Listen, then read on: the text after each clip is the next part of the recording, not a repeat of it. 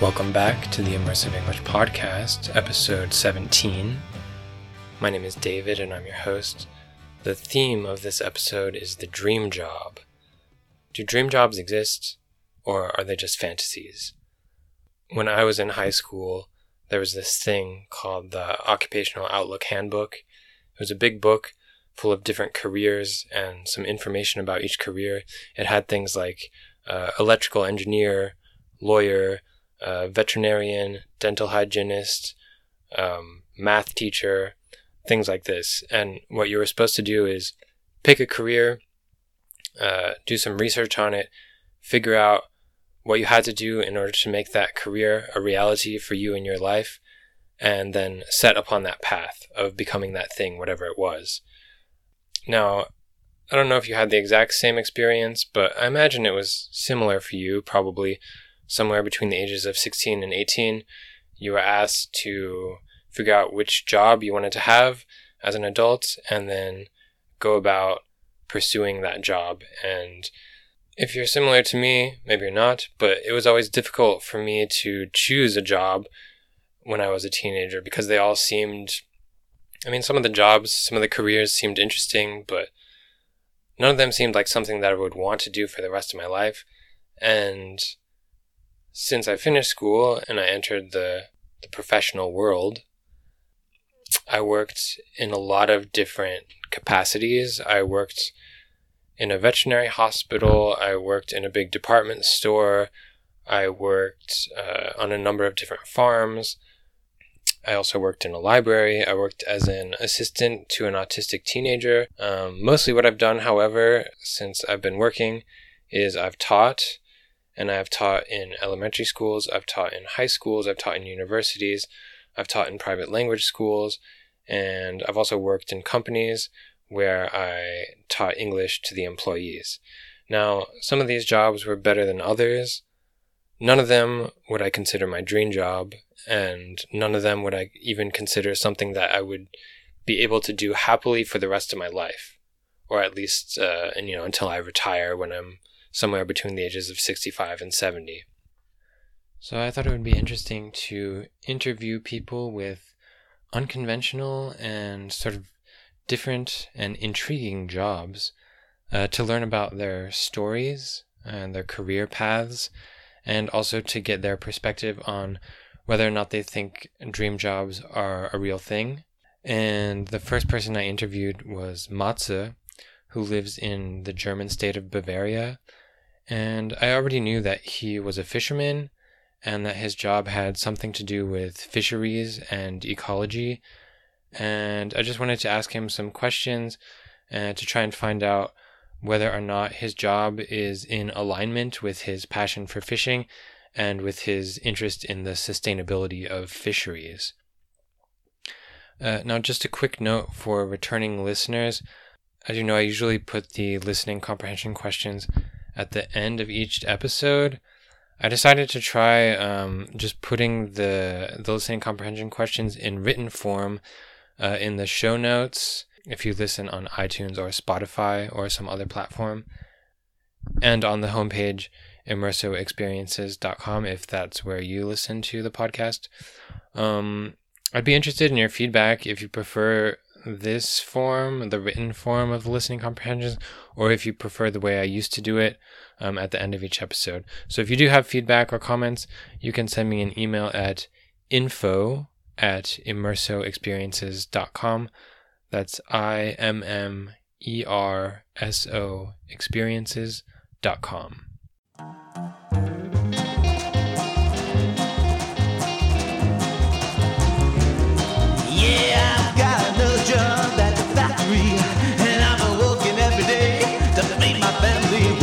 Tried to go to school, but dropped out, so now I'm here to stay. And for a scanty wage, the boss is working me like a slave. When I punch in and punch out and keep up your speed, if I didn't hinder productivity. How old were you when you first started fishing?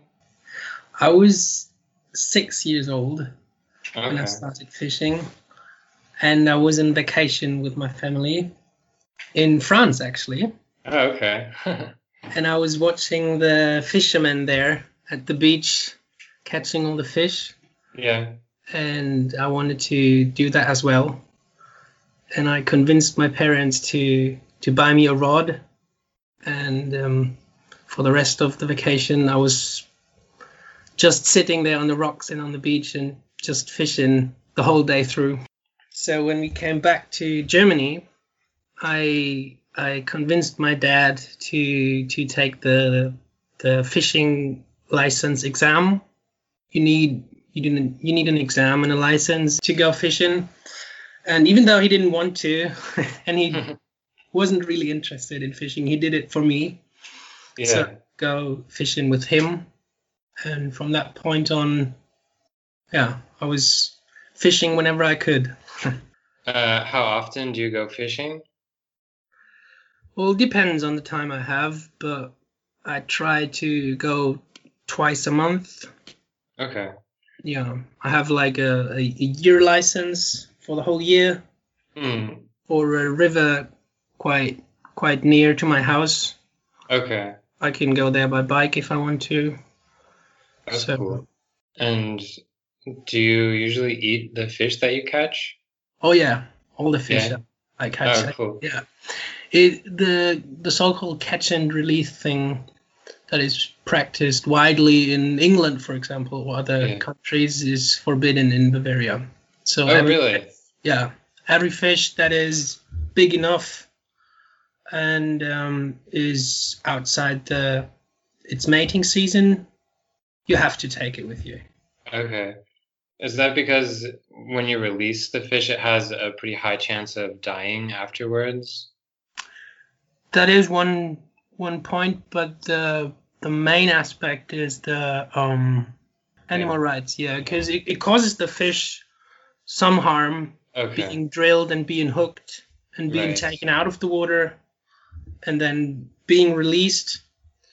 And in Germany, we have these laws for animals that you must not harm any animal without any specific reason, and just fishing for fun for the drill and then releasing the fish is not accepted as a good reason to do so. Yeah. So that's part of your job, right? Is like you work with like fishing regulations in Bavaria and things like that. What exactly do you do? It's very specific, and I think I have to explain it a bit. Okay. It's not a regular job like you can choose in a career catalog, I'd say. I work at the specialist counseling for fishery in the district of Lower Bavaria. Mm-hmm. And we are involved in everything that concerns fish and that concerns inland waters. Okay. So whenever there's like on an administration level, there's like an action plan. Let's say a hydropower plant is to be installed. Mm-hmm. Then it needs an official like administrative procedure. Okay. And we are involved in that part, and we speak for the fish, so to say. So any aspect in those procedures that concern fish, that lands on our desk, and we give an expert opinion to what they should consider to reduce the damage on fish, for example. Right. Oh, that's cool. So basically, yeah, like you said, you represent the fish, right? And I imagine it's a lot of ecology. Yeah, nature conservation. Yeah. And the variety of those proceedings is so big. Like I've mentioned the hydropower plants, but there's some like rainwater on houses, for example. Okay, yeah, like runoff. Yeah, the runoff water. Yeah. That's the term. The runoff water needs to go somewhere, and usually it goes into rivers. Right. And for the allowance to let your runoff water into the river that is being heard in front of court or something, and we give our special opinion on fish and on the ecology of the whole aquatic system. Yeah. Give it to them so they can decide, yes, we can allow that, or under those circumstances we can allow it then, and so on. Yeah. Okay. That is a big part of our job. The second big part is the actual fishing. We do electrofishing. Okay. To sample the variety of fish and the fish diversity in a certain lake or a river. Okay. So like you put an electrical charge in the water? Yeah, we have like a generator which produces electricity, and we have like spoon nets, and we put an electric field into the water, and all the fish inside the field, the electric field, they swim to the spoon net, and then we can catch them, count them, measure them, and then put them back into the water. From those results, how big are they? What kind of fish? And we can say a lot about the river or the water body or the lake. So if there's if there aren't enough big fish as there should be, we can say something about that. Or the little fish are missing. Then there's like reproductive errors, and then we can base our expert opinion on those fishing results. Do you like your job? Do you enjoy it? Absolutely, I love it. Yeah, it's the best job I can imagine. So you have a passion for fishing, and you were able to find a job that corresponds with your passion for fishing. Was there ever a point where you like weren't sure that you were going in this direction? Like I guess I'm just wondering like how it happened for you. You're like, I love fishing, I'm gonna get a job doing something with fishing, or at some point did you start going down a different like career path and realize that it wasn't for you, or how did it sort of happen? Good question. Well, I've started to study nature conservation. Yeah. As a bachelor's degree, and then a very specialized master's degree. And after the master, I started working at a small like an ecology bureau, I'd say, and I liked it, but I eventually quit because it didn't have enough fish in it. So I was doing a lot with waters, and very different. I was working on different projects with different subjects on waters, but I was always missing the fish. So then I thought, well, I'd like more to work with fish, and I couldn't because there weren't any projects with fish at that company. Right. So I decided to switch and look for a job that had more to do with fish. And then eventually I found it. And here I am now working for the district at my job. Yeah. Do you think there is such a thing as a dream job? Does it exist? Or is that just a fantasy? I think it exists, but I think it is different for every person. Right. And I think even with your dream job, you'll have tasks that you don't like. You or like periods of time where you don't like it too much, or things could be better. So I think even within your dream job, there can be lower times. But yeah, I do think that there is such a thing as a dream job, and I think you should pursue that dream, even though it's maybe less paid or something. Right. Yeah. It's the same with my job. It's I mean, it's okay paid, but like working for, I don't know, some bigger company or something would be like you would get more money from that than to work for the public. Yeah. But yeah, I don't know if it's if those people who earn more money are happier in their lives. I don't know. What do you say? I think money plays a role. Like you have to have a certain amount of money, Right. but like once you reach a certain amount, that you don't really need more than that.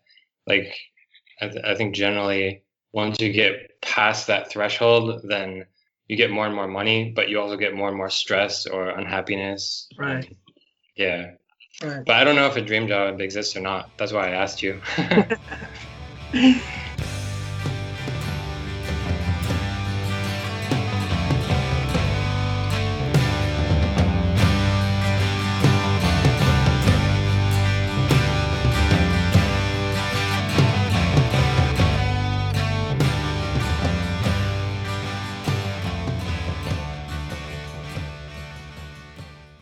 If you enjoyed this podcast, stay tuned because I'll have at least one more episode, if not two more episodes, continuing this theme of the dream job, and I'll interview a few more people about their jobs and kind of get their opinion on this whole dream job thing.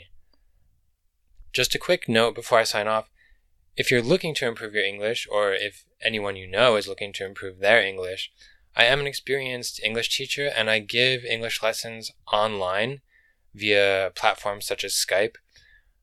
So if that's something you might be interested in, you can get in contact with me on my homepage, immersoexperiences.com. That's IMMERSO experiences.com. There's a contact form there that you can fill out and just send me a quick message saying that you're interested. Other than that, thanks for listening, take it easy, and I'll talk to you next time.